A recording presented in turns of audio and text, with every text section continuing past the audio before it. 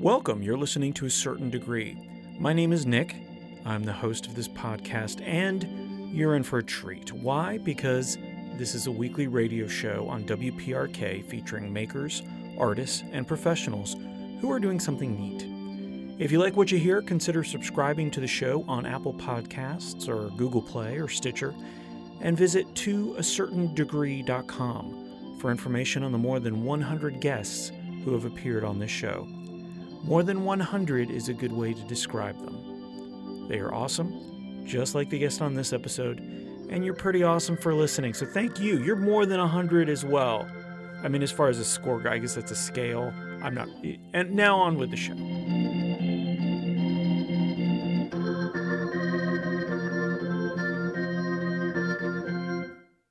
Jack Stauber on WPRK, Winter Park, Florida. You're listening to A Certain Degree. Good morning. My name is Nick. This is a show I do every week. Every week I have a very special guest. This week is no exception. Scott White, tattoo artist, all-around good guy, artist in general. Scott White is here. Good morning, Scott. Good morning. Rise Above Tattoos is the place where we can find out more about you. Yes. And where we can find you in general. You can find me multiple days of the week. Okay, good. Good to know. Yes. And that's over on in the Mills District, Mills 50. Mills. right next to the world famous Wally's. Very nice. Scott, so I got to see your exhibition down at the Redefined Gallery downtown this week. You just opened. Congratulations on that. Thank you. And you were suggested by a former guest, Jose Henao of the Henao Contemporary Center. But other than having lunch with you and talking to you at the gallery opening and chatting with you this morning, well, actually, I know you pretty well now. But just to get to know you a little bit better, we're going to play a game. Sure. And so this is a game we play just about every show. It's called Something Different every episode because I like to confuse people. Okay. It's kind of my jam. So in this case, we're going to call it drawn or quartered. All right. Drawn if you're for something, quartered if you're against it. Now, drawn because you like to draw. I do. That is, I think, how you got your start. You were, if I remember correctly, trapped indoors quite a bit as a kid. Yes. Yeah. So drawing was an outlet for you. Yeah, I've been drawing since before I could walk, probably. Very nice. And so drawing is important. So drawn if you're for something. Quartered generally means sharing, like you're cutting something up into quarters so you can share it. Nobody likes sharing. No. No. And, it's not good for you. It's not good for you mentally or physically. So quartering is bad. Drawing good, sharing bad. Well, quartered. Let's just call it in general. In case some kids are listening, we don't want to say sharing bad. I'm going to get in trouble for that one. All right. So let's start with this one, voicemail, drawn or quartered. Quartered? You don't care for it? I never check it. I mean... So if somebody calls, you're just going to see who called you and then call them back. I don't answer the phone hardly. I don't need voicemail. Very nice. All right. Yeah. Good. How do you feel about the Thanksgiving, drawn or quartered? Thanksgiving. That's a tough one. You got some mixed feelings. Yeah. Are we getting into the moral aspects of what Thanksgiving is, or just the day with the family? No, let's talk about day with the family. Let's go with that. That's great. Yeah. Okay, so you're drawn on that. That's a good point. That may be a loaded question that I may not want to ask too many people. Okay. Yeah, I'll ruin this show. Zombies. Let's go with a nice, safe topic like zombies. I'll say drawn. I enjoy the zombies. As a storytelling device, like, is there any particular show or book or anything that you like? Well, I mean, at the moment, I think zombies are out for me. Oh, okay. But I still like zombies. You still like zombies. The classic zombie films. I was actually just telling my daughter how good Shaun of the Dead. Oh yeah. In just the revamp stuff that came out, how it kind of brought some new life into the zombie genre. Yep. That kind of faded out. As far as like the TV shows, I don't know. I watch it, the Walking Dead show. Yeah. I still watch it. I can't. It's so bad. But I feel like So you hate I've watching invested so much time into Right. watching this that I have to finish it. You hate watching it at this point. Yeah. Yeah. It's complete obligation. Yeah, that's good. Yeah. That's very healthy. How about driverless cars, drawn or quartered? Quartered.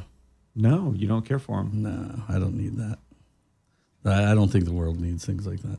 Is it just because of the lack of control? Like, what is it about it? I think people need things to do. I think what's so hard about driving a car? Like, I just don't understand it personally. Yeah, like, yeah. All I can think of is that turns into,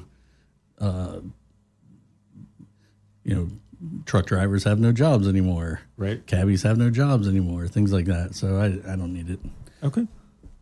And we all know how like the robot revolution ends. So No, how does it end? we all die. Positively? Oh, no. Oh, okay. Gotcha. They become self-aware. We die. There it is. We're a slave planet. Yeah, the whole thing. So looking forward to that. Good morning. Hey, how's everybody doing out there? How about sandwiches? Drawn or quartered? Oh, drawn for sure. Yeah. What's your favorite sandwich? Tacos. I don't know if that's a sandwich. Yeah, well, no, I'm saying sandwiches all the way. Any particular one? Like, what's your favorite to make for yourself? I don't have a favorite. No, you don't. No, I mean, no sandwiches are listening. You're not going to hurt anybody's sandwich feelings. is based on mood. Okay. So, like, how am I feeling today? All right, Do I like want to it. keep it simple? Do I want to go with an apple and sweet onion? I don't know. I'll see when I get there. Nice. Yeah. All right. So they're teaching this again to kids, and so I would imagine as a tattoo artist, you do a lot of, or you might come across some scripty stuff. Like, Yes, how do you feel about absolutely. cursive? Yeah, I think it's. I don't know if it's a necessity. You know, like over the course of civilization so far, do people have to know cursive? Probably not. But I like it. I think it's important, and it looks nice. It's just another skill. It's another thing to know how to do. Do you think, in a way, it's an entry point into drawing, or it helps? Yeah, definitely. Enhance your drawing skills. Definitely. My daughter's in 4th grade, and she was learning cursive last year, and from that she just gets on Instagram and looks up calligraphy stuff now constantly. She'll sit there for nice. hours Yeah. just watching calligraphy videos. So definitely. And I was the same as a kid, sign painting and things like that were that was definitely something I noticed early on because it was so common then. So yeah, I'm definitely drawn for cursive. You're drawn towards it. I'm and drawn you're towards for it. cursive, and I've done thousands and thousands of cursive letters. Oh, I'm sure. Yeah. All right, let's go back to technology for a second. How do you feel about those rentable scooters? Have you seen those as opposed Yes, to the bikes? the first day I saw them downtown, I saw a lady totally handlebar somebody in the side and wipe out. Oh, really? Yeah, it was fantastic. So, I think it's a good idea to a certain degree. I do that. That's a quarter you owe me. Yeah. I think it's good. I mean, any type of public transportation in whatever way you want to look at it, I think is cool. Like, Yeah. Is downtown Orlando the best place to put motorized anything? Maybe not. Maybe not. Yeah. I like the idea of jousting with them, though. Like, if you want to go full protecting. It's going to get wild. Yeah. Yeah, for sure. Okay. So it seems like something late night we could do is just go rent a bunch of those. I think so. I think it'd be a good time. And then essentially a scooter gang. We could critical mass the. Yeah. Yeah. I like We could that. do some tricks. Okay. We're gonna come back to that Okay. one. I like that. Yeah. How do you feel? And this will be interesting. I mean, you have a few tattoos. I do. How do you feel about the beach? I don't like the beach. You don't like well, the no, beach? I like the beach. I don't like the water. Okay. I went almost 20 years without getting in the ocean. And And then what happened? Did you get in the ocean? I have a child, so You had to chase her in. begged yeah. me to go in the ocean with her, so I did. And I stood out there with my father-in-law. It was kind of like a King of the Hill episode where we just stood there and watched her. And, yeah. Yep. He's in the ocean all the time. They live over there, but I've never found joy in like swimming or, I tried my hand at surfing as a kid, wasn't into it. And there's a lot of stuff out there that I think wants to eat me. I look like a big wounded turtle from underneath, I would imagine. As we all do sometimes, yeah. Colossal squid. You don't know. You don't know what's under there. You don't know what their eyesight is. No. Right? Like you could look like a colossal squid because they have terrible vision. I kind of look like a turtle now, not in the ocean. So is that any kind of swimming or is that just ocean swimming? I am not into swimming at all. Never have been. Even as a little kid, wasn't into it. We had a pool, never went in it. Just wasn't, it didn't interest me. Yeah, people find that strange. And most people think I just don't know how to swim, and I do know how to swim. I just don't find any joy in it. You can know how to do something and then choose not to do it. Yeah, that's the beach. That's totally fine. I like sitting there. It's nice, feels good. You like the noise. I also have really terrible allergies. Yeah. So typically when I go to the beach, I feel awful. So got it. Well, let me ask you about this. Tiny houses, sort of the tiny house movement in general. How do you feel about that? Drawn or quartered? I think I'll say drawn. Yeah. Yeah, I couldn't do it. I have too many records, too many books. But I think there's something to be said for living, in a minimalistic environment like that. I think there's something natural about it. I don't think I need all of the stuff I have. So I don't know. I like it. I like the idea of like tiny house communities. Courtyard with half a dozen houses. Yeah, some sort of communal area. Yeah, I like that. Yeah, sure. But you couldn't do it. I couldn't do it right now, but I think I could maybe do it. I lived in a van on tour for I don't know how many years with half a dozen other people. Yeah, so it's not always comfortable, but I think if I had enough space to get out, just somewhere to go roam. I don't know. I don't think I could do it in Florida just because of the weather here. But I think I like it. Drawn. All right. And let's leave it with one last question. How do you feel about cobbler, the dessert, not the person who fixes shoes? I do like both. Okay, good. I have used a cobbler for my shoes. Apple cobbler is good. I like it. What's your favorite dessert? My favorite dessert would probably be maybe pie, like key lime pie or something like that. All right. Banana cream pie. Something. Like a real key lime. Yeah, like Grandma Betty makes key lime pie. Or lemon meringue pie, something like that. All right, that sounds pretty good. We may have to, I forgot to eat breakfast, so we may have to go get some pie during this next song. Well, let's listen to a song. Thank you very much, Scott. Scott, where can people find you? People can typically find me at Rise Above. I'm there a few days a week. And then online? Online, you can find me on Instagram, Scott White Art. And I have a second Instagram, Large Teeth. That's just my paintings, not tattoo related art whatsoever. I'm on Facebook. That's about all I do at this point. That's good. Yeah, that's good. I'm surprised Large Teeth wasn't taken. It took. We went through a long list of word combos, and that was the one that wasn't available. That was available. That was available. It's very memorable. Yeah, it was. Yeah, I like it. It worked. All right, well, let's listen to Grimes. This is Oblivion on WPRK, Winter Park, Florida. You're listening to A Certain Degree.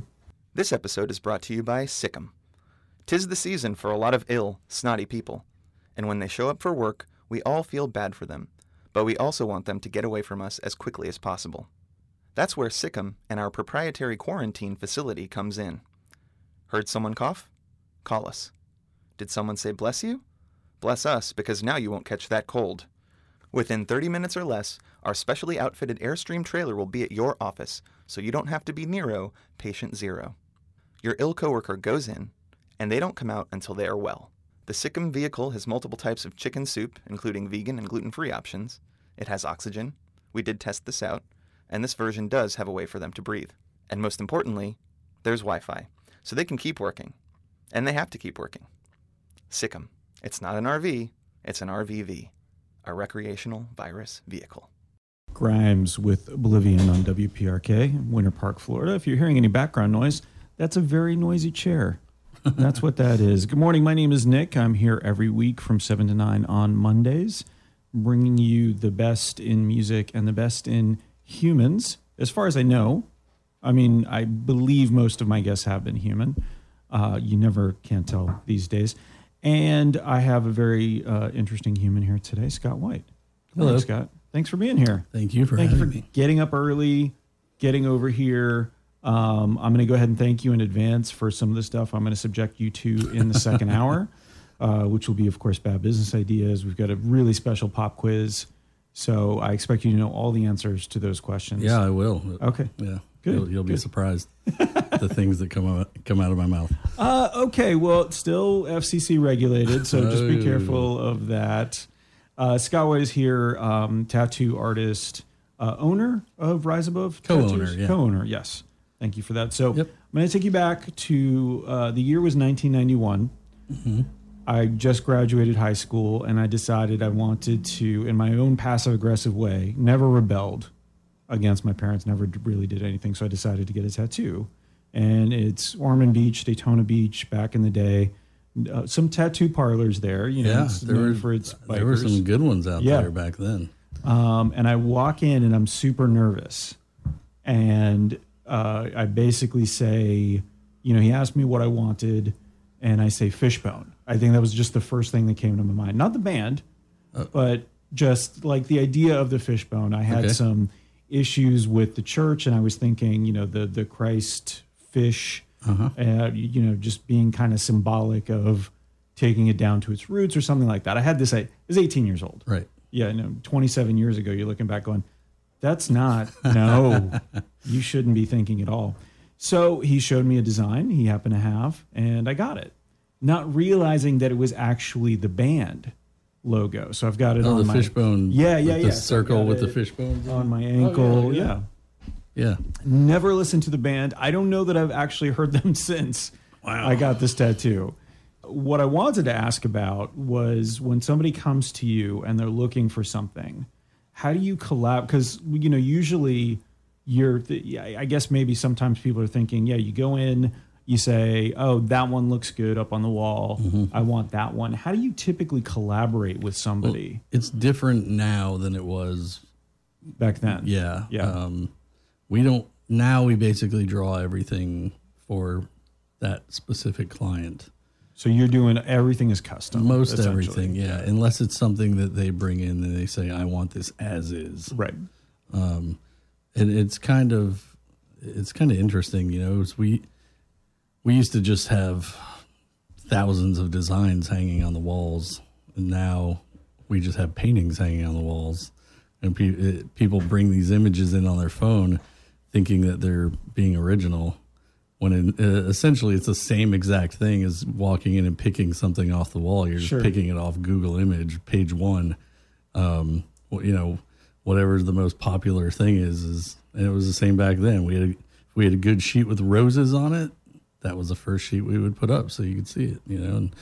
And now it is a little bit different. We do, you know, it's people are more aware, customers are more aware of how they think the process should go, just from television shows and everything being so easy to find. We're lucky in the aspect that I think most people come into our studio with an idea, a pretty well-established idea, you know, so it's more of them pitching us an idea and then us telling them what will work and what won't work for the longevity of the tattoo. And, you know, we mainly work by appointment, so we do have time to kind of go back and forth with customers over the course of a month or two. So you're dealing with you want to set realistic expectations of what's going to happen a year from now, 10 years from now, those sorts of things. Yeah, I've tattooed in Orlando for going on 23 years, so I still see tattoos I did year 1, year 5, year 8. And you get to see how things hold up in the Florida sun. Brutal. Just in general, people have more exposed skin here than elsewhere. So I've been able to definitely see how things hold up over the years. And I used to keep a log of everything that I was using as far as like pigments and sure. I don't so much do that now because I've narrowed down what I use. But yeah, that way it would be easy to go back and be like, oh, well, this tattoo looks light, or, the lines are whatever. Starting to fade a little bit, yeah. Yeah, I mean, ultimately you want to put something on that's going to look good for as long as it can. But occasionally you need some touch up and stuff like that. Sure. Yeah. I mean, everyone's body is different, so you never know how a tattoo is going to react. It's all you can do is kind of figure out how you can do it, get the best route of what I'm doing and, make that work. When you say bodies are very different, like mine's very spiteful. I have a very spiteful body, so I would imagine the tattoo will last. Yeah, a little charcoal heart in there. Yeah. As opposed to people who are generally happy where the tattoo might stay colorful, for example. It's true. That would be interesting if that was like, it depended on your mood, right? Like if you're really mean, then the color fades. It just turns all black. Yeah. It turns into a Nightmare Before Christmas tattoo. Regardless of what you I can really get. tell who you are. Just look at your tattoos. You seem awful. I'm going to go this way now. Yeah. Oh, you seem nice. Your tattoos are nice and bright and happy. If only it was that easy. I like that. So tell me, you were drawing from a young age. Mm-hmm. I think you mentioned allergies when we were talking about the beach and stuff. And I think you had some allergies when you were a kid. That's why you when I was a moved kid, down I to was just Florida, sick. right? I mean, I was sick all the time until a few years ago. That was just part of every year I would get bronchitis or pneumonia. Like it was just constant my whole life. And that's why, one of the reasons why we ended up here was we were living outside Cleveland. It was just cold and I was sick all the time. I was a kid, like I'd miss the first week of school. I'd go in with a bag of medicine. I was just that kid. And every year I missed, 3-4 weeks of school. Wow. I was just always sick. Were you smoking that young? Was that the problem? No, but everyone around me was. I genuinely, I have a very vivid memory of being in a laundry basket while my grandmother was folding clothes, just smoking a cigarette in my face. And I'm not saying that's what happened. Right. It Probably didn't help. Yeah. It didn't help if you're already kind of in the sickly zone. Yeah. I think I just have little rotten baby bird lungs. Yeah. Like, they're just filled with nothingness and misery. Stupid lungs. We're not going to tattoo those because those would go all black immediately. Yeah. But yeah, I was sick a lot. So we ended up here. We moved down here it was either here or I think Nevada or Arizona. Was right. Dry and hot and arid. But we ended up coming down here and we had some family here. So we moved down here, landed out by Palatka initially, and that was terrible. So we moved to DeLand after about a year or so. Oh, nice. Yeah. DeLand's nice. Yeah. Let me ask you, now that you do your art, as I mentioned earlier, you have some stuff up some amazing stuff up at the Redefined Gallery. So if people want to go see that, that's going to be for the next month or so? That is actually coming down the last day of this month. Okay. City Arts is moving out of that building. Right, they're moving over to the Typically, Avalon. all of that stuff stays up for about a month. And the third Thursdays, they rotate everything. This show got cut short because they're moving out of that building. Got it. So it'll be there. I think they have to be out on the 1st, or they're moving out on the 1st. So it'll be up until then. So is the more traditional art your creative outlet, or is that a little bit more of a project and tattoo artistry as your creative outlet? Like, what is... It's funny. That's a thing. When you start doing something that you love as a job, Yeah. It becomes... Tattooing is my first love. Like, it always... that is something I connected with at a young age, and it was something I was interested in. And then when I got the opportunity and I was kind of allowed to start doing it, it was honestly the best thing that could have happened to me.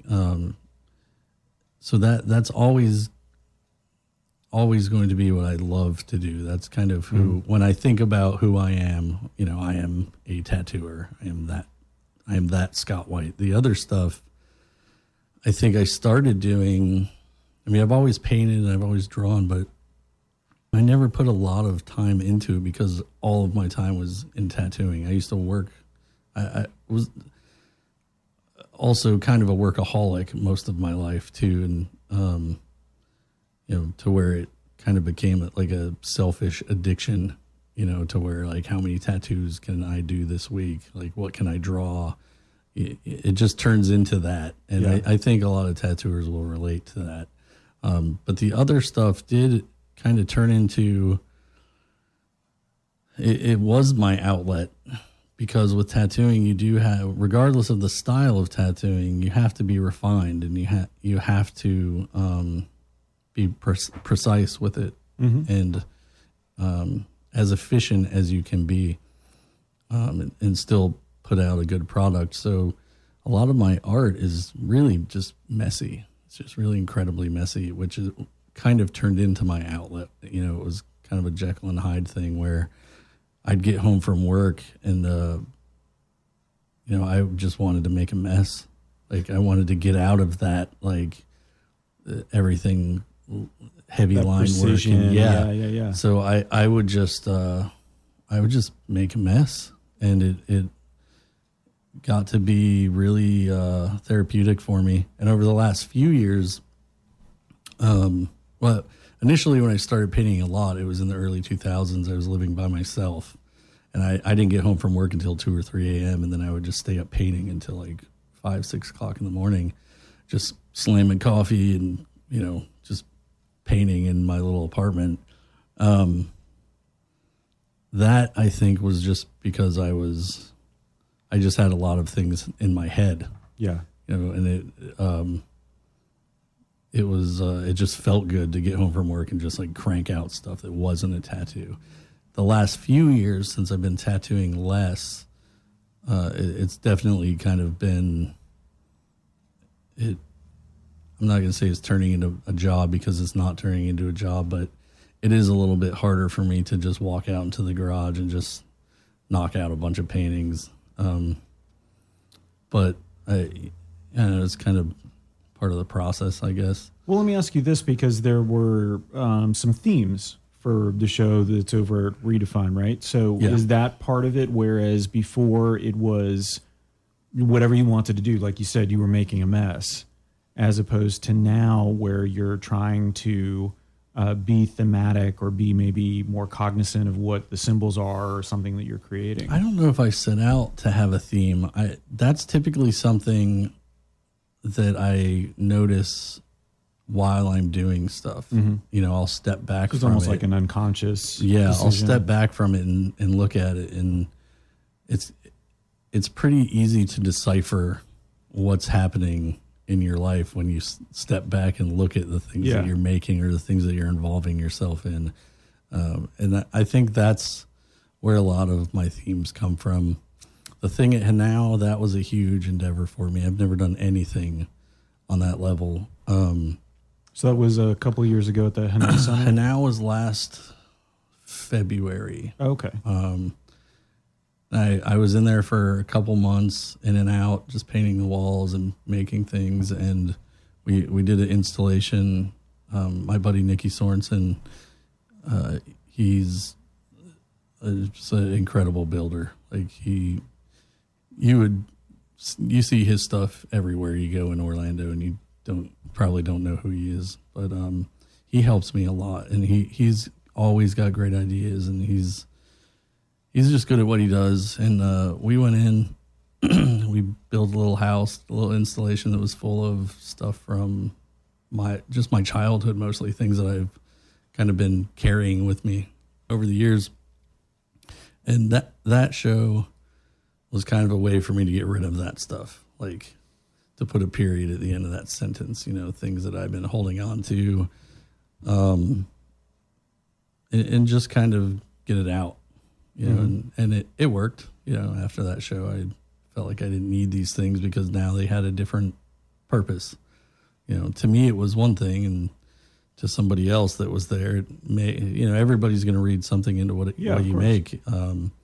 So it was great, and that's what I was hoping it would be, somewhat transformative for the things that I had in the installation. And then that had a very specific theme from the start. The stuff that I have at Redefine now, that was kind of the theme of that kind of happened in the process. Mm-hmm. I was painting a bunch of little faces and just things, and stepping back, I painted I painted about 35 of these things, and looking at it, I was like, man, not one of these is happy. Like, what's going on here? What is in the back of my head? Yeah. Well, I mean, I know what's happening. It's just a matter of, when you see it on paper, it reads a little different. And well, you literally have these faces staring back at you. Yeah, they're very. It felt very judgmental standing in there when I that was the first I'd seen them next to each other was in the gallery, because I don't have any wall space that's 20 plus feet in my garage. Right. So these little faces, which people can go see at Redefine, or they can see on your Instagram feed. Yeah, it was kind of interesting. It was a little more intense than I thought it was going to be to look at. But then I thought then were the birds done? So the other kind of theme were these, I think, 5 or 6 bird pieces, or bird themed pieces that you had, which to me kind of offset. Yeah, the absolutely judgmental, the kind of absolutely faces. So were those done at the same time, or yes, those were done. Those were the last pieces I did for the opening, show. Yeah. And how did you decide I kind of go those? back and forth. Birds are something I always sketch. That's like when I sit down and if I'm on the phone or whatever, that's one of my go-to. I've always been fascinated with birds. Always jealous of the power of flight. Yeah, they're weird little like robotic movements and like it's super interesting. We'll someday overtake you, birds, if you're listening, and I know birds. you are. No, birds are a big demographic for us on the show. It's going to make me happy. Oh. So I figured I would balance it out a little bit. Like, man, this stuff doesn't make me happy over here. So let me get some stuff that. Yeah, and I'm also trying to work out of my palette. Like the past, every so many years, I'm trying to change the colors that I work in, and this stuff has like. Last December, I bought a bunch of like Easter egg colors, and I'm trying to run that. Pastels. Yeah, I'm trying to run that out of my system to move on and see what my next palette is, because. I'm trying to keep it fresh for myself, so I'm not using the same colors in everything that I do. Right, and you don't want to have like a backlog of colors. That's interesting that you're not a hoarder when it comes to paints. No, I buy like junk paint basically. I use house paint. I don't use like artist paint. Very seldom do I actually buy artist paint. I just like the way house paint goes on. It's like super opaque and smooth. Because a lot of the surfaces I paint on aren't. I use a lot of junk wood and I use a lot of trash, just things that may have concrete stuck to them or something. So, using house paints, I just like the how it covers, that I don't have to hit it 10 times, or I don't have that transparency necessarily. Because I tend to show a lot of background in my work. Like I like seeing wood grain. I like seeing whatever texture and so if I can make the image as opaque and intense as I can, that's kind of what I go for. And it's almost like maybe a less work kind of a thing. I'm not really sure. Sounds like more work on some level. Yeah, maybe. Yeah. So let me ask you about, as an artist, obviously you're constantly inspired. You're never anxious about where your next idea is going to come from. You'd like to think that. Yeah. But okay, so again, I think there's a lot of similarities between being a tattoo artist and putting something, painting something up on a wall. Yeah. So what I'm curious about is sort of that idea of inspiration and things of that nature. When you're working with somebody, you're being collaborative as a tattoo artist. Does that help a little bit more? Like when you're trying to come up with something for them, you feel like, oh, I'm working with them. I can go back and forth. I can. Well, ultimately, you want to get to a point with yourself and whatever you're doing style wise to where people want that version of whatever their idea is. That's success to me as a tattooer, to where people can come to me and be like, I have this idea of whatever it may be, a dog in a boat, but I want it to look like your painting or your drawing. Your style, but this is the idea. And as a tattooer, that's what you want to spend your time doing. You want to work on your skill to where people are coming to you for that, for the Scott White version of whatever it is that they want. As far as whether it makes it easier, sometimes I think it makes it harder because tattooing still is somewhat of a retail business. Because it's more popular now, and people do feel like they know more about it, sometimes that gets in the way of having like a good relationship. Yeah, of being able to do what they actually want. But they don't necessarily know. They have the idea, but they don't really know what they want. Yeah. And they don't know what's actually possible with correct, yeah, tattooing and the science of it. Yeah, they just know that I saw your thing on Instagram and that was cool. I follow you or whatever. But I don't know. I think it's also different with every person that walks through the door. Of course, yeah. The expectations are always different. Then take it back to painting where you're not really working with anybody. This is for you. This is, again, your outlet. It's way harder for me. That's what I was going to ask. Yeah. So you don't have that person I love the interaction aspect of tattooing. Yeah. I like the back and forth. I worked in a street shop for over a decade. And I think that's where I definitely got the opportunity to figure out how to deal with people. And I worked on an international drive for like 12 years and people from all over. Oh, wow. It was, every day was kind of different as far as like who you were dealing with, trying to decipher what they may be trying to tell me. But it was really great because of the amount of people that came into the shop. It kind of gave me my chops, to figure out how to make it feel less of a retail job, I guess. But as far as like the inspiration part, I always work better when somebody has something to start with. Yeah, when people come in, they're like, do whatever you want. You would think that's like the dream, like I can do anything. But then you start second guessing, like, I have free reign, and is this the best thing that I can give them from myself? Right. So take it back to the painting for a second. Like, what do you do when you're stuck? Is it just having deadlines probably helps? Yeah, definitely. For me, I work better under pressure for the most part. I think my anxiety gets the best of me. Otherwise, like I ruined 2 pieces the day of my opening, this opening on last Thursday because I couldn't stop going into the pieces. Oh, and just the editing? Yeah. And a lot of times it works better for me to kind of wait, until I may know about the show for 3 months.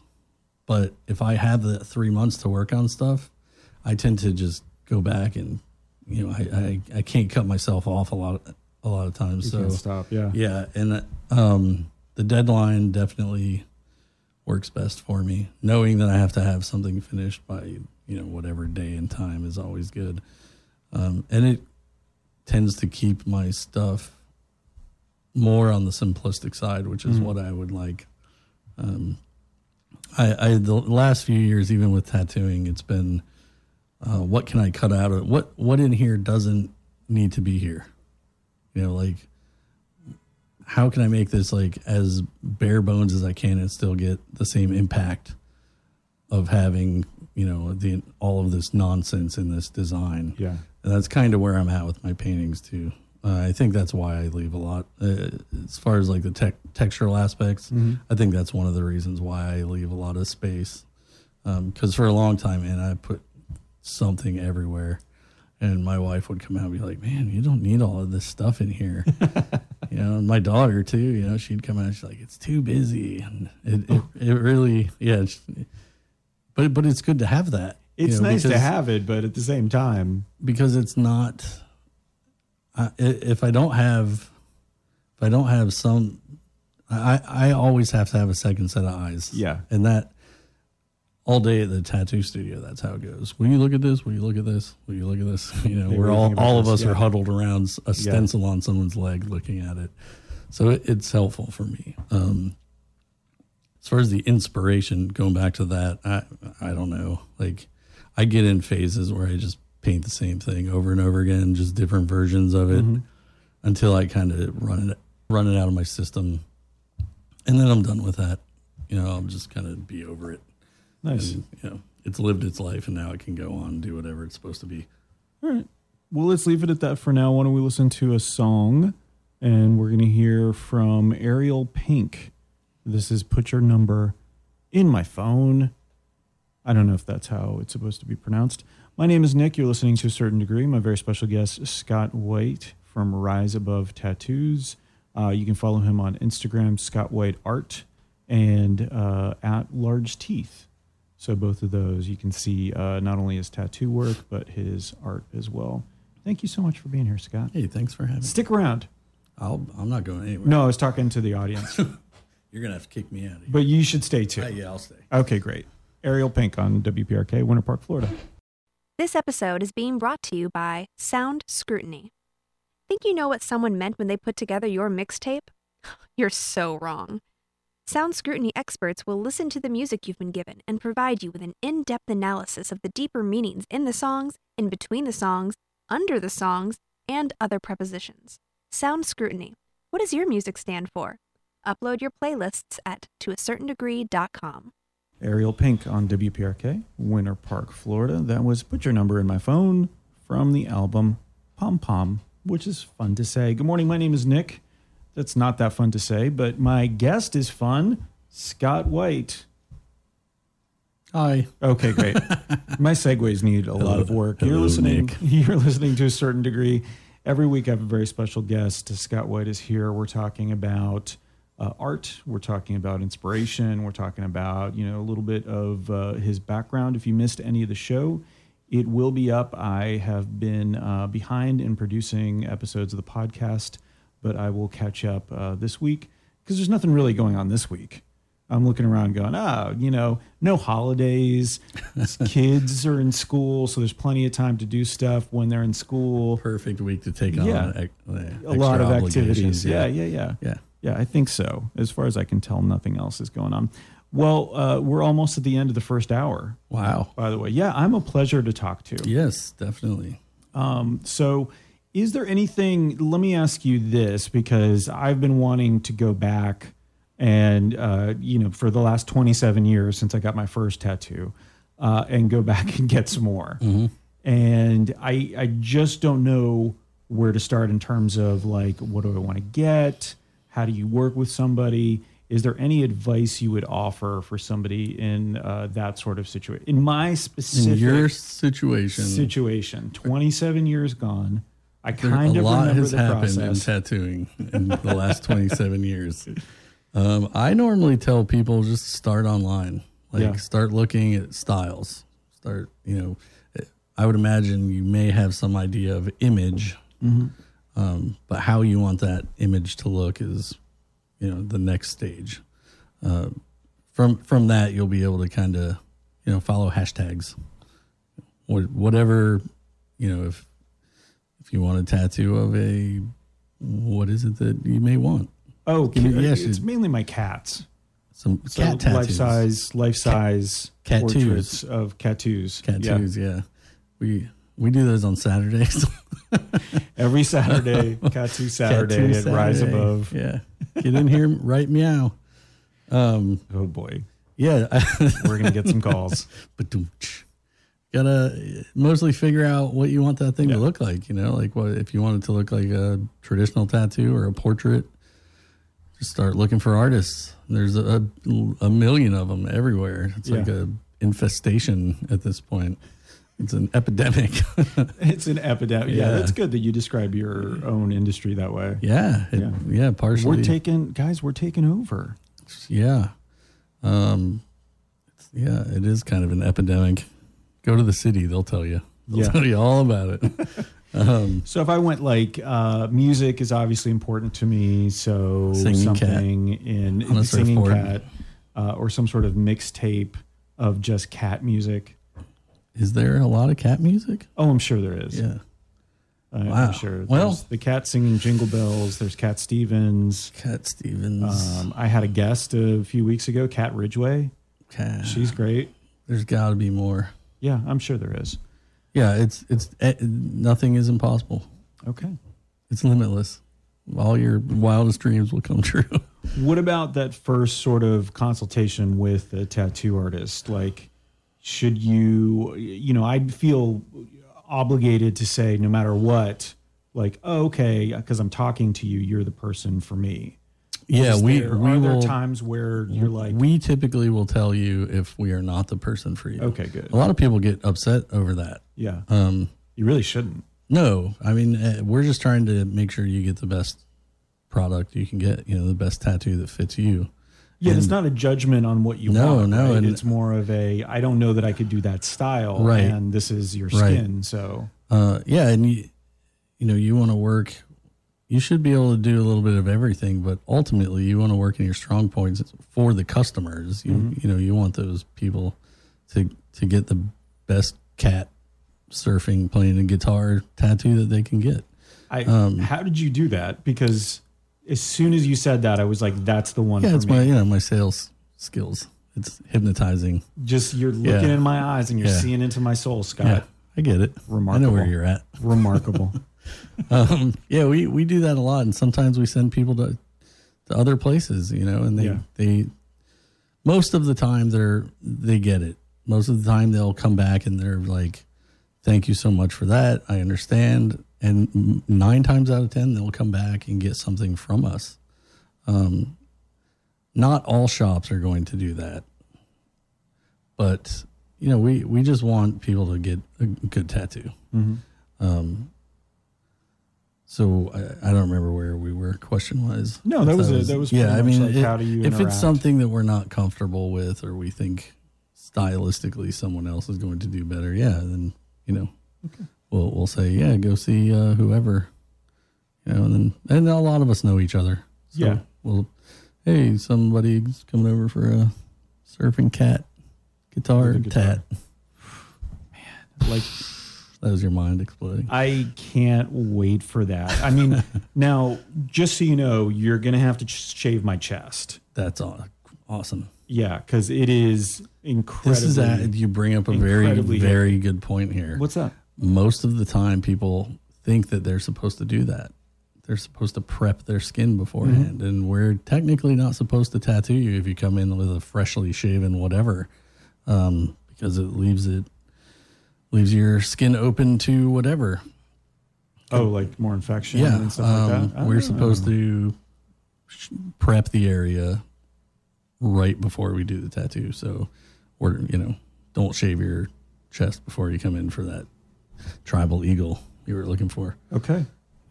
Good to know. Yeah. So as a half Sasquatch or half Squatch, anybody else out there in the same situation? It's pretty common. Oh, yeah. I didn't know that. Yeah. So if somebody shaves and they come in, then you have to wait for it to grow back.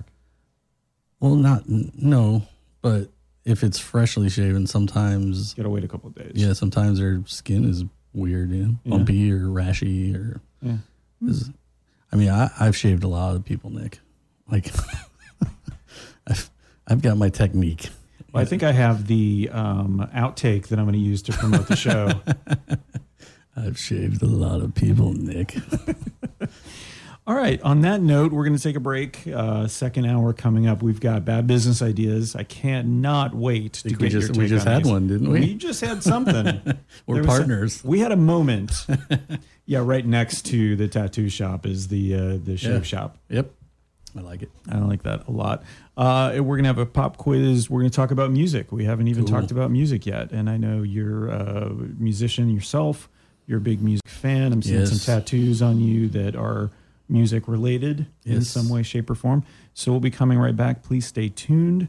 My name is Nick. You're listening to A Certain Degree. My very special guest, Scott White from Rise Above Tattoos. Hello, Nick here. If you're like me, you get mad at people. And if you're also like me, you're getting older and forgetting the people you have beef with. Until now. Our new sponsor, I'm a big fan, Track and Ruin, takes the work out of managing your anger. Who are we tracking here? Who are we talking about? How about the person who didn't tell you about the spinach in your teeth or that your collar was popped? They took your parking space. They never acknowledged a gift. Whatever the wrong is, whether it's real or imaginary, you put it into your phone through our app. But Nick, you say, what makes this more special than a regular list? I'm glad you asked. What Track and Ruin does is cross-reference the wrongdoer wherever they exist on your phone, across every possible medium. That person posts something funny on Facebook and you click like, our app won't let you. It'll set up a warning so that you can't like any of their posts for, say, 3 days to 3 years. Another person on your list calls and asks you for a favor. The app prevents you from calling them back until a certain amount of time has elapsed. Yes, it's passive-aggressive and petty, but so was she when she gave you that backhanded compliment about your shoes. Track and Ruin. Your retribution is our business. Against All Logic on WPRK, Winter Park, Florida. That was such a bad way. Good morning. My name is Nick. That's an appropriate song for our next segment. You're listening to A Certain Degree. I do this every week, and every week around the 8 o'clock hour, I do a segment called Bad Business Ideas. So Scott White, my very special guest, I'm so sorry. In advance, you're going to have to sit through this and listen to all these terrible ideas. I am kind of excited about them. So first we play the song, and then we talk about them. Bad business ideas. It's time to pick just one. It's gonna be totally legal. We hope it won't hurt anyone. So come on, have some fun. Yes, Bad Business Ideas. Opening for Black Friday on Thanksgiving at 7 a.m. Yeah, that was us. So, Scott, before we get to your business ideas, and what you're going to do is really have to help me develop these and choose one that you're going to fund, you're going to manage, you're going to split all the profits with me and accept all of the liability because it may not be 100% Sounds fair. Legal. Well, I came up with the idea, and I had the radio show. Yeah. So, yes, it's 50-50. But listen, a lot of effort goes into this segment. It may not seem like it, but a lot of effort. I do a lot of research, relatively speaking. I really put myself in the shoes of the prospective customer. As you will see, like I am the customer in many of these cases. And most of the time, 90% of it is the name of the thing. So for example, drone delivery for emotional support puppies is called The Beagle Has Landed. Oh. So that was a good one. That is a good one. Fire pit rental. It's never really cold here, so why would you have your own fire pit? Sure. We'll deliver one in 30 minutes or less with amplifier. And then Time Bomb, which are clothes where your medication is built in and you're just soaking them into osmosis. Yeah. Yeah. Yeah. So, Scott, may I call you Scott? Sure. Great. When I say public transportation, what's the last thing you think of? The last thing I think of? Yeah. Yeah, I never use public transportation. It's not even on my mind. Right? Yeah. Well, let me answer it for you. Trees. What are we underutilizing as far as, public transportation goes? Zip lines. zip lines or just vines, like a Spider-Man type of situation. Yeah. Yep. So we're going to start a company called Carried Away, and we're going to actually create public transportation. I'm not sure how we're going to charge people to do it, but we're going to reforest the cities. So we're talking, and we're going to allow them to Tarzan from place to place in order to get there in just roughly as fast. 60 to 80 years. This will start. We start now. It's the long game. Okay. Eye on the prize. That's a good point because it does take, I didn't take into account how long it takes trees to grow. So maybe we could genetically modify some trees. We would have to. I don't think to grow faster. I don't think most of the trees we have, and we do get those crazy prehistoric looking viney things that. Yeah, they don't really swing though. They just wrap themselves around the trees. Okay, so we're going to go into some gene splicing with this one. Yeah, well, yeah. Any geneticists out there? I know it's a big audience for this show. If you want to just let us know how this would work. We could also plant trees that, bear fruit. So multi-purpose public transportation. Gotcha. So you can get a snack on the way. Exactly. While you're waiting for your vine to grow. Yeah. Or to get back to you. Swing back. Yeah. I like that. Just the idea of swinging from vine to vine. It could be like the Ewok, a little Ewok city. Oh, for sure. I like it. Okay. So that's idea number one. Mostly because I look like a little Ewok. Maybe a slightly larger Ewok. I've heard. Yeah. It's not news to me. I'm a half Sasquatch, so I'm good with that. All right. So I was talking to a friend of mine who's an artist. Which half? Pardon? Which half? Which half? Of the Sasquatch. Oh, the outer half. Okay. Yeah. Sure. The inner half is still relatively human. Okay. Yeah. With a little cold heart. Very small, cool heart. And he was looking at some mural applications and opportunities that were coming up, but he's never done a mural before. Mm-hmm. So it was like, well, how do you practice a mural? Right? Like you need wall space. You can't just do it in your house. Yeah, vandalism. Partner. Right. Mm-hmm. So if we can vandalize on somebody else's behalf, or maybe even rent space. So I was thinking for example, you have these apartment buildings with the unfinished stairwells, just cinder block walls. What if we could rent space from them and allow people to come in and practice their mural skills? That's actually a really great idea. Right? So it's called Graffinity. And the idea is that we would also find places that may not be that locked up or have good security or any kind of cameras. And we would allow people to come in and find that space for them so they could practice their mural skills. Yeah, it kind of takes the fun out of the graffiti aspect of it. But if we're talking muralists, yes, yeah, there's a fine line. I think parking garages could really make some bank on this, right? That's another one. Yeah, absolutely. So we're the middleman. We find all the space. Mm-hmm. The scout. Yeah, you're finding the location and the talent. Yeah, and you're bringing those things together, as we do sometimes. Yeah. What do you think about that one? Do you think there's a market for that? I think there could be a market for that. Have you ever wanted to do murals? Yes. Yeah. I've never really done. Right now, murals are super hot. Everybody's a muralist at the moment. Sure. It's pretty saturated. But yeah, But as a challenge for yourself, forget the absolutely. idea of everybody's doing it. Large scale stuff is kind of becoming what I like to do. Yeah. So I would love to do some murals. I've been asked to do a few in the past, and I declined because I wasn't didn't have time to do them, but I also wasn't exactly sure how to go about doing them. But I think it's something I would take on at this point. Yeah, because it's it's not just painting; it's almost part construction project. Yeah, and I think any public art is important. Yep. Stuff that anyone can go see, because everybody likes to look at art, I think, to maybe not buy art, but I think most people like to see it. I like to see it. At very least. I would like to buy it, but in many cases, I'll look at it, affordability aspect. I got yelled at multiple times this week about selling my art for too cheap. It was very reasonable. Well, I know who's buying my art right now. Yeah. And that is important to me. I would love to sell a piece of art for $30,000 Sure. or whatever, but the people that are buying my art You're more are more like myself, to where I would love to be able to afford more art.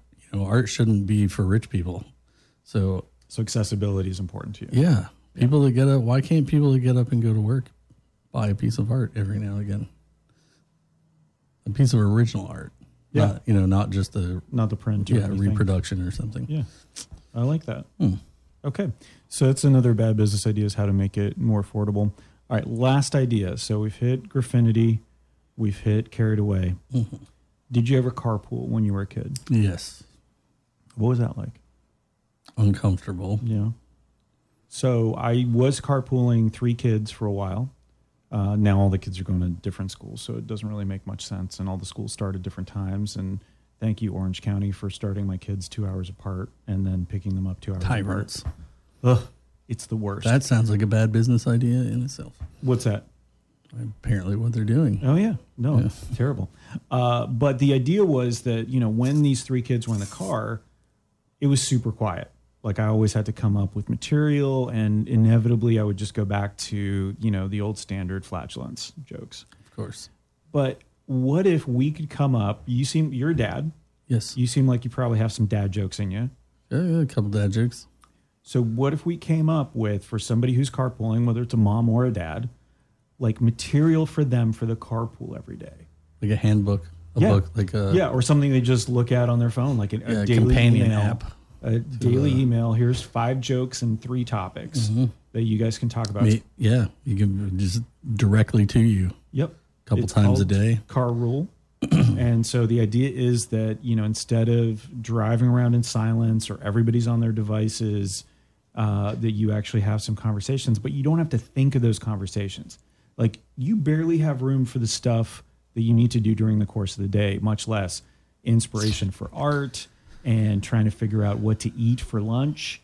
And The hard stuff. are my shoes matching? Difficult Right.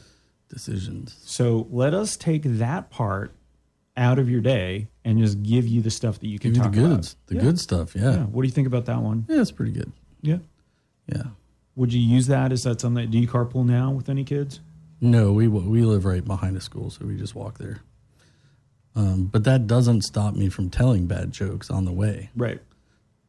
Once I get there, I'll tell some bad jokes. But I don't. Yeah, I don't know. I don't see why it wouldn't work. People subscribe to Things all the time. numerous terrible things in their lives. Why wouldn't Numerous awful it? Yeah, things. and I think as you get older, like that would be more enjoyable for yourself. Like, right. I could get that joke for me. I don't even have to Exactly. reuse it. I could just a couple chuckles and sure. It goes a long way. It has a lot of legs, is what you're saying. Yeah. Okay, so out of the 3, Carried Away, which is an investment now and will take 60 Yeah. to 80 years. We have the Sleeping Dragon. Yes. That one. Graffinity, Graffinity. which is helping artists, which we all love to do. We're finding canvas for artists. Yeah. And then Car Rule, where we help parents out with some stuff to talk about during the carpool. I think in reality, I would have to go with Graffinity Okay. because I think that could actually work for something. But I think Carried Away, I think Carried Away is, you're basically reinventing public transportation here. It's, We're going back to its roots. Teaching life skills. Did you like that? We're Going back to its roots. Yeah.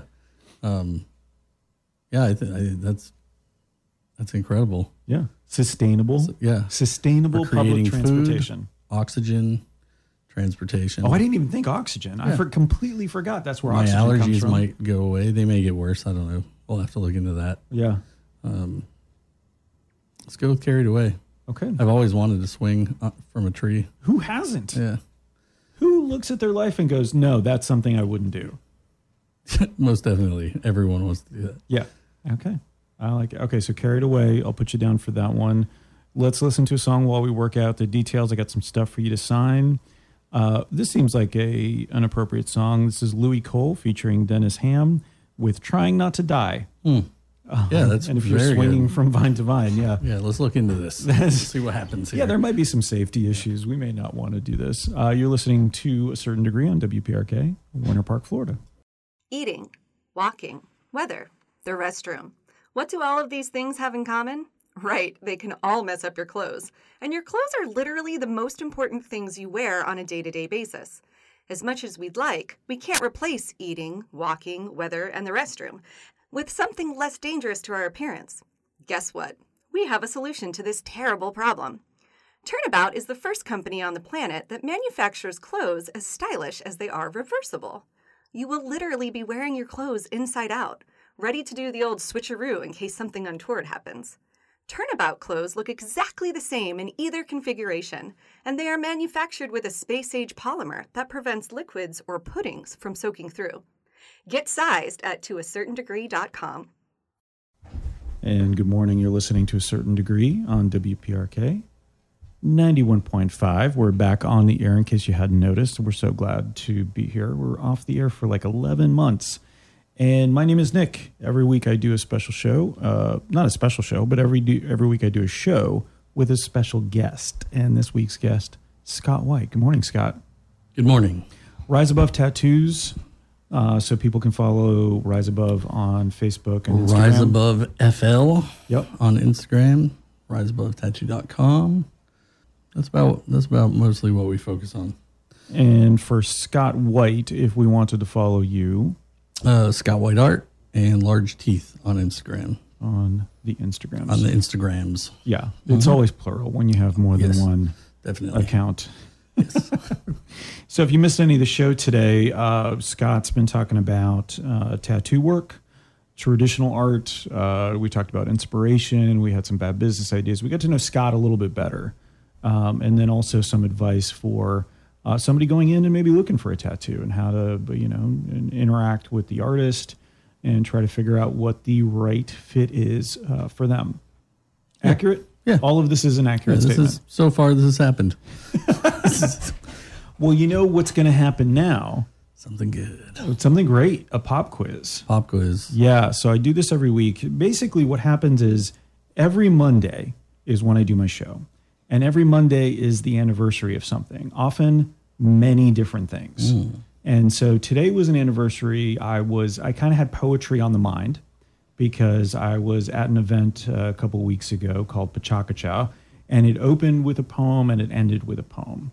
And, sometimes you don't remember if you don't see poetry, especially being read all the time or being performed, you kind of forget how powerful it can be. Sure. So the first one was read by Susan Lilly, who I don't know if you know her, but she was named the Poet Laureate for Orlando last year. Yes, I know the name. Yeah, so she read her piece Fall, which if you haven't read, it's out there. It's beautiful. It's about Orlando, and it just hits like it's this. If you've lived here for a while, you understand everything there is to know about Orlando from that poem. Sometimes poetry, if it maybe in song form or maybe just read out loud like that, can speak to us in a way that prose can't. What I was doing is when researching this, I came across the name Emma Lazarus. And so she passed away today in 1887. She had a very interesting life, but in general, you're going to know her from a piece called The New Colossus.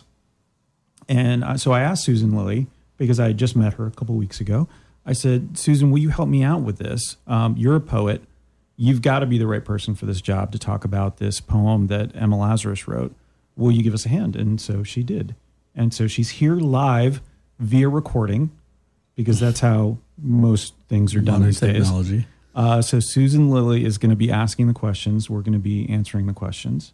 Mostly Okay. you, because I wrote this, so I know what the answers are. I'll do my best. All right. Are you ready?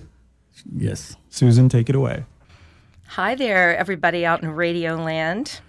Emma Lazarus started writing poetry at the age of 11 and had many pieces, both poetry and prose, published over the course of her short life. Her inspiration came from the events of the day, such as the American Civil War, as well as her Jewish ancestry. You probably know her poem, The New Colossus, from these lines.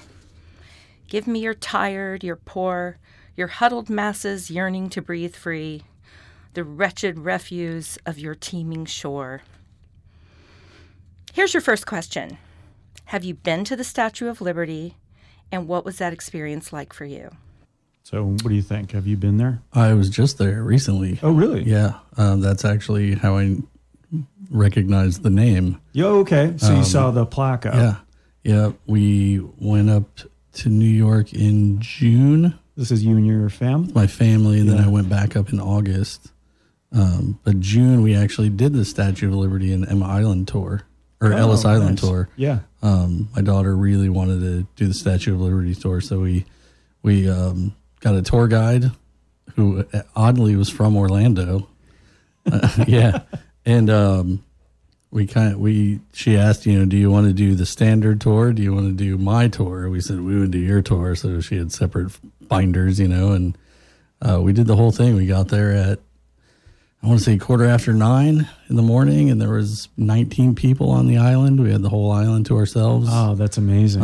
It was, yeah. Because it gets packed. Yeah, and I hadn't been there since I was a kid. So you had done it when you were a kid? Yes. Yeah. But I hadn't been, I've been to New York City many times, but I never did touristy stuff. And right. My daughter's really into history. So I was going to ask, where did that inspiration for her come from? She's really into American history at the moment. So we did that, and it was incredible. It was so worth it. So what was something you saw on this tour that you would really stuck with you? I think a lot of the info that we were getting, the Ellis Island info, mm-hmm. One of the most fascinating things to me was when you would get there and you would get a physical, they would check you to make sure you didn't have any, sores, wounds, anything that you Sure. And they had these little hooks that they would check your eyelids with because, back then it was very common. There's a disease that would make your eyelids grow inward. So in old movies, you see all the blind orphan kids lingering in the streets of New York City. That's what it was. Oh, and they later found that the reason that it was spreading so fast, the name kind of slips my mind at the moment, but was because they weren't cleaning the tools. So they would run this hook under every person's eyelid to check to see if they had any signs of this. And then if they didn't, they would go on to the next person. If they did, they would go on to the next person. And that was really strange to me. That was really kind of fascinating. I think the whole experience was great. Yeah. It was, being in the Statue of Liberty, you can't go up as high anymore, for obvious reasons. This was actually the day after that lady just scaled the statue in protest. Did you see this in June? Yeah. So we were there the day after that happened.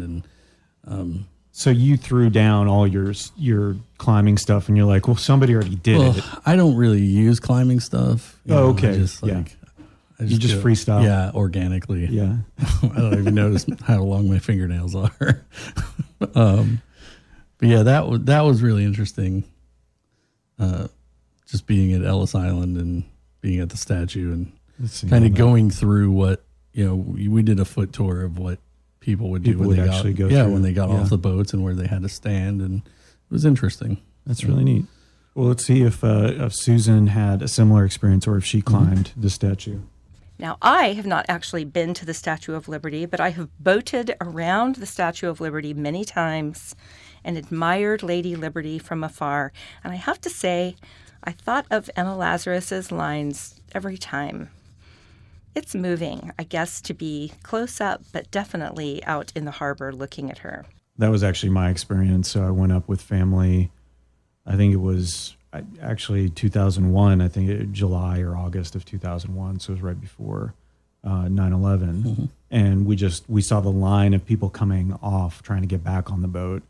And so we just went on the ferry around it and just stayed on. And it was pretty amazing to see Manhattan in the background. Yeah, when I went back in August, there's a band called the Helicopters that I love, and they never play. They played 2 shows in the U.S., and one of them was on a riverboat that circled the Statue of Liberty while they played in this riverboat, and it was awesome. You know, It's great. Yeah, I got to listen to a band I love while standing there and just staring at the Statue of Liberty and being out in the harbor. It was pretty intense. It was at night. It was really beautiful. I like that as a bad business idea too, where we could have maybe in Lake Eola, or just have the concert on a boat that's just going around. Yeah. Or we could just pull like a little floaty device from behind one of the Swan boats. And the Paddle band's boats. playing on Yeah. that. Yeah. Okay. I'm in for that. All right, let's get back to Susan with the next question. You're good. You're good. You're 1 for 1 so far. Cool. Because you answered it. I got this. Yeah. The poem is an integral part of the statue's story, but that wasn't the intention. Originally, Lazarus wrote it for an arts and literary auction to help raise money for Lady Liberty.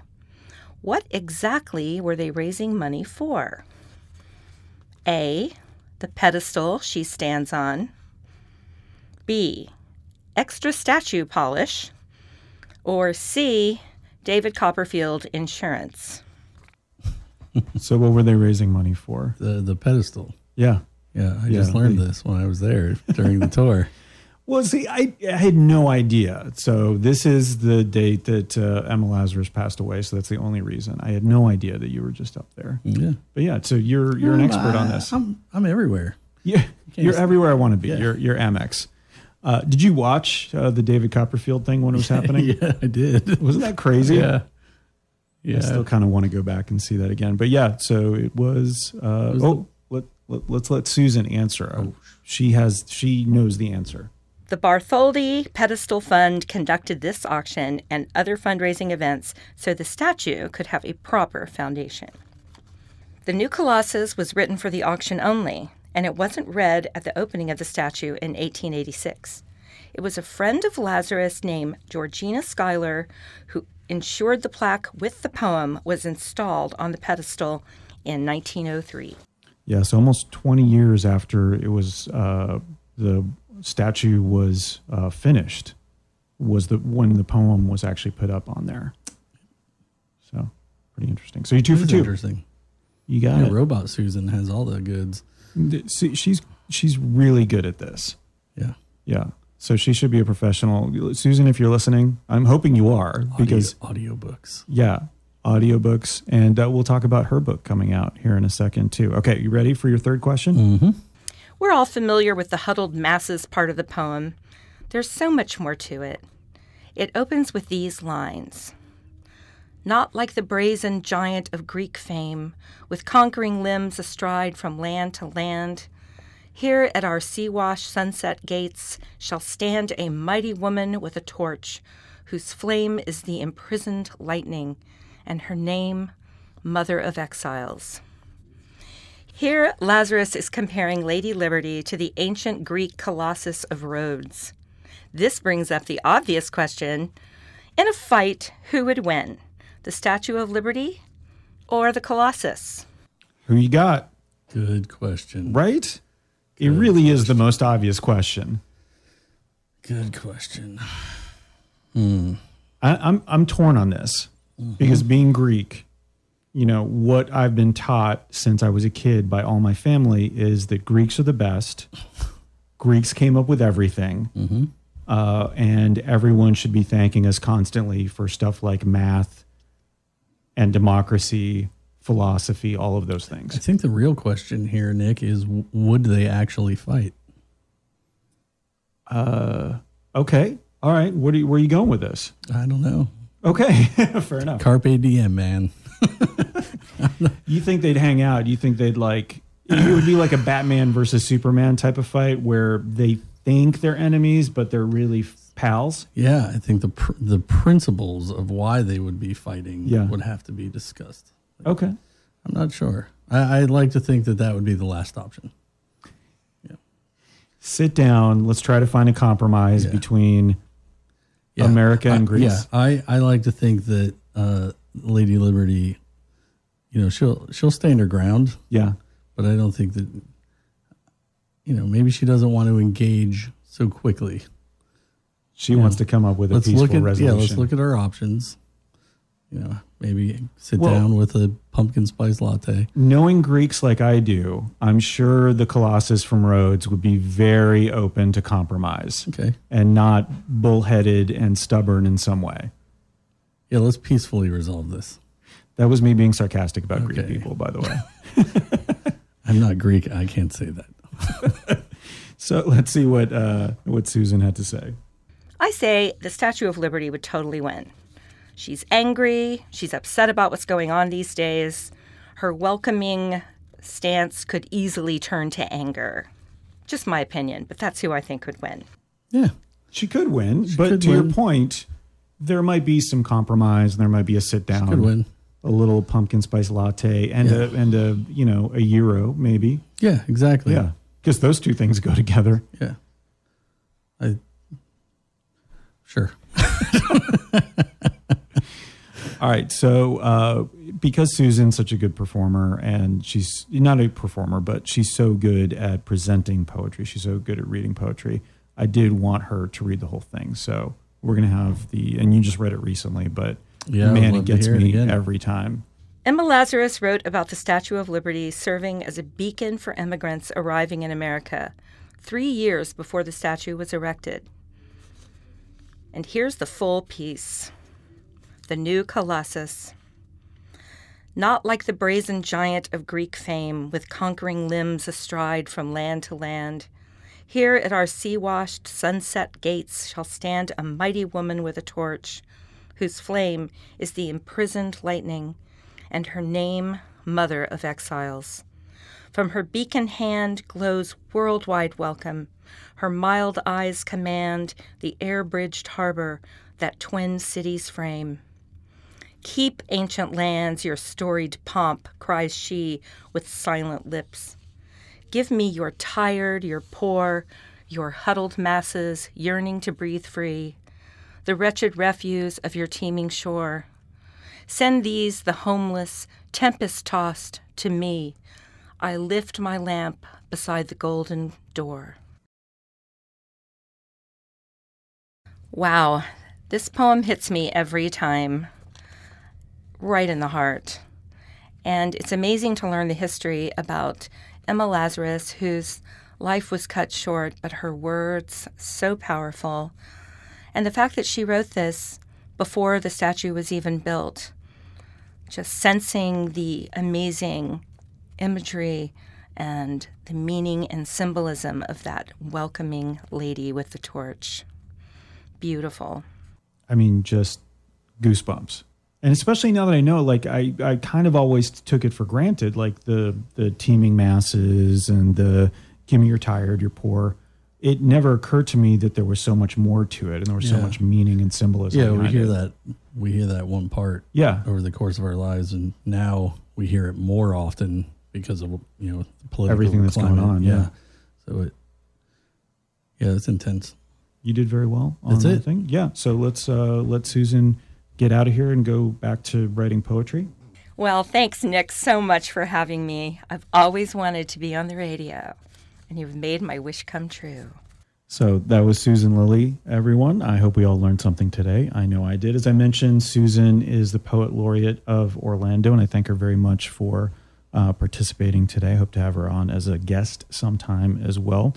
But she's really busy. So she's an educator here locally, both at the high school and the college level. And she has a book of poetry coming out in April from our friends at Burrow Press. And you can become a subscriber and get the book along with 3 other amazing titles if you so choose. So you get that book. You get all 4 of the books coming out from Florida's, and one of the only presses in Florida, but the only literary press in Florida for sure. So thank you, Scott, too, for taking the quiz. Hey, yeah. And going to, I really appreciate you going back in time and going to the Statue of Liberty just so you be prepared for this. Yeah. Like I said, I'm everywhere. I got eyes and ears all over this city.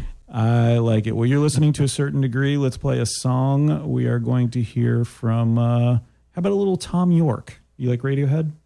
Yeah, Radiohead's a band. Perfect. Tom York with Unmade. This is actually from the soundtrack of Suspiria, the movie that just came out, that really spooky movie. Yeah, I still haven't watched it, I'm afraid. Because I'm a huge fan of the original, so I've heard good things about the remake. Yeah. Oh, I'm curious then. I've heard a few once bad you see things, it. Yeah. What you think? But so Tom York did all the music for it. Right. So this will get you going Yeah. on a Monday morning. This episode is brought to you by Woke Signals. Have a habit of putting your foot in your mouth? Get rid of that toe flavor with Woke Signals. It's a simple but incredibly expensive concept. You don't want to say the wrong thing. We don't want that either. So we monitor all your conversations, both in person and through all forms of electronic interfaces. If you start straying into territory that may insult or upset someone, we alert you. A simple red, yellow, and green lighting system lets you know what path you're on. That way, your saying power has staying power. Woke Signals. We're always watching and helping. Order now at toacertaindegree.com. Well, that's a spooky way to start a Monday on WPRK, Winter Park, Florida. You're listening to A Certain Degree. My name is Nick. It is unfortunately very close to the end of the episode. Scott White from Rise Above Tattoos has been my very special guest. Scott, how's it going? Spooky. I'm feeling spooky now. I like that very pregnant pause right there. Yeah. Before we go, there's a couple things we have to do. I have to ask you about music. Okay. And I've been curious about this. Like, what is you're a musician yourself. Do we have enough time for this? Okay, just really quick. One aspect of music. Okay. So you're a musician, you're an artist. I'd like to think so. You're all of those things. How do you interact with music while you're in your creative state, whether it's doing tattoos or painting? Are you blasting stuff in the background? Do you need silence? No, I listen to music like 24/7. Yeah. But as far as like work music, I don't like having. Well, like with the tattoo studio, we try to keep it like, comfortable for people.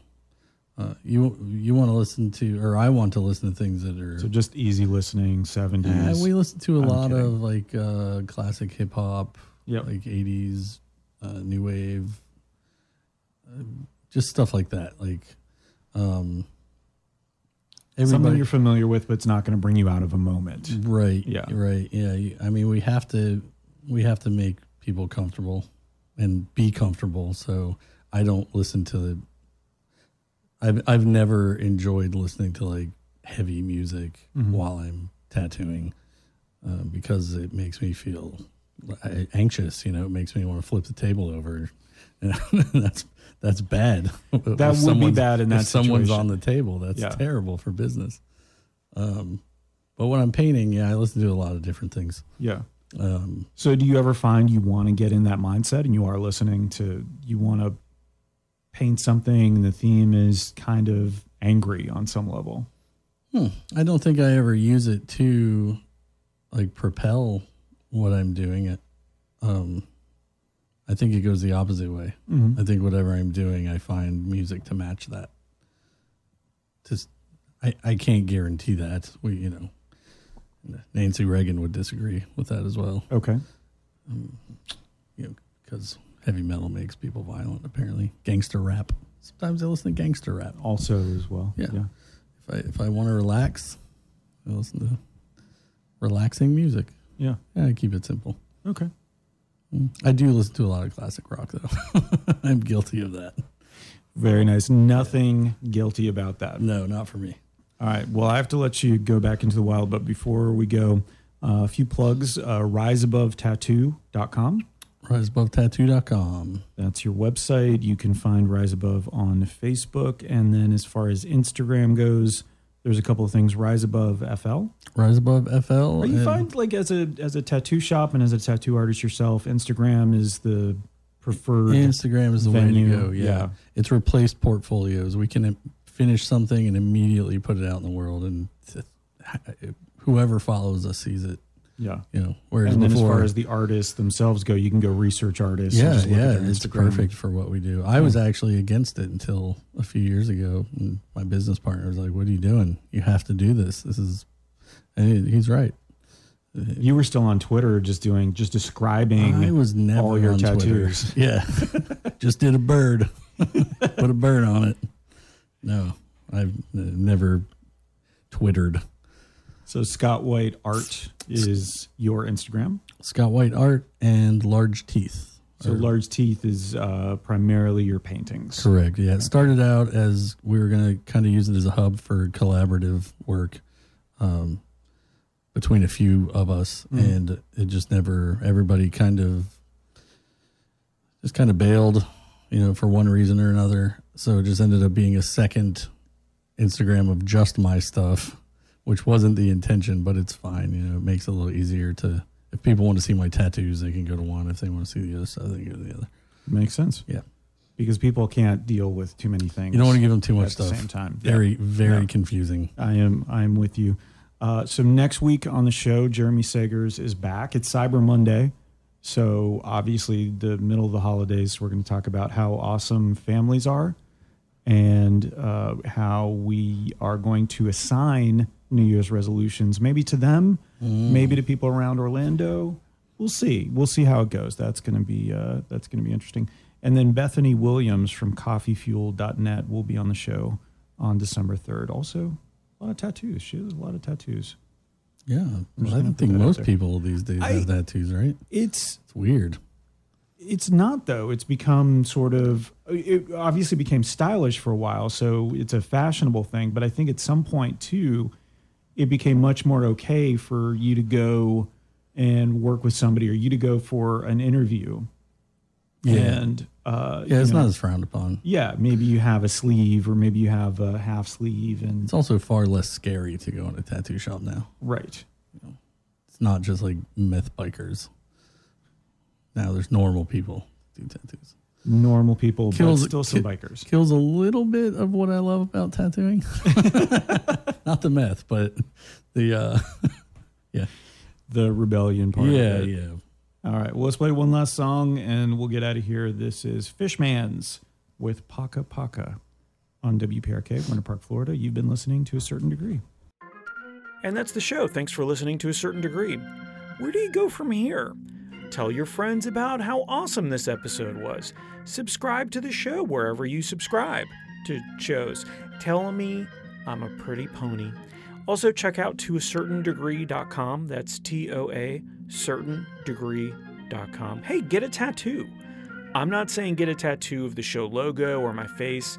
If that's what your first impulse is, maybe take a closer look at your life choices, the ones that have led you to this particular moment in your life. But talk to Scott about a tattoo and tell him Nick sent you.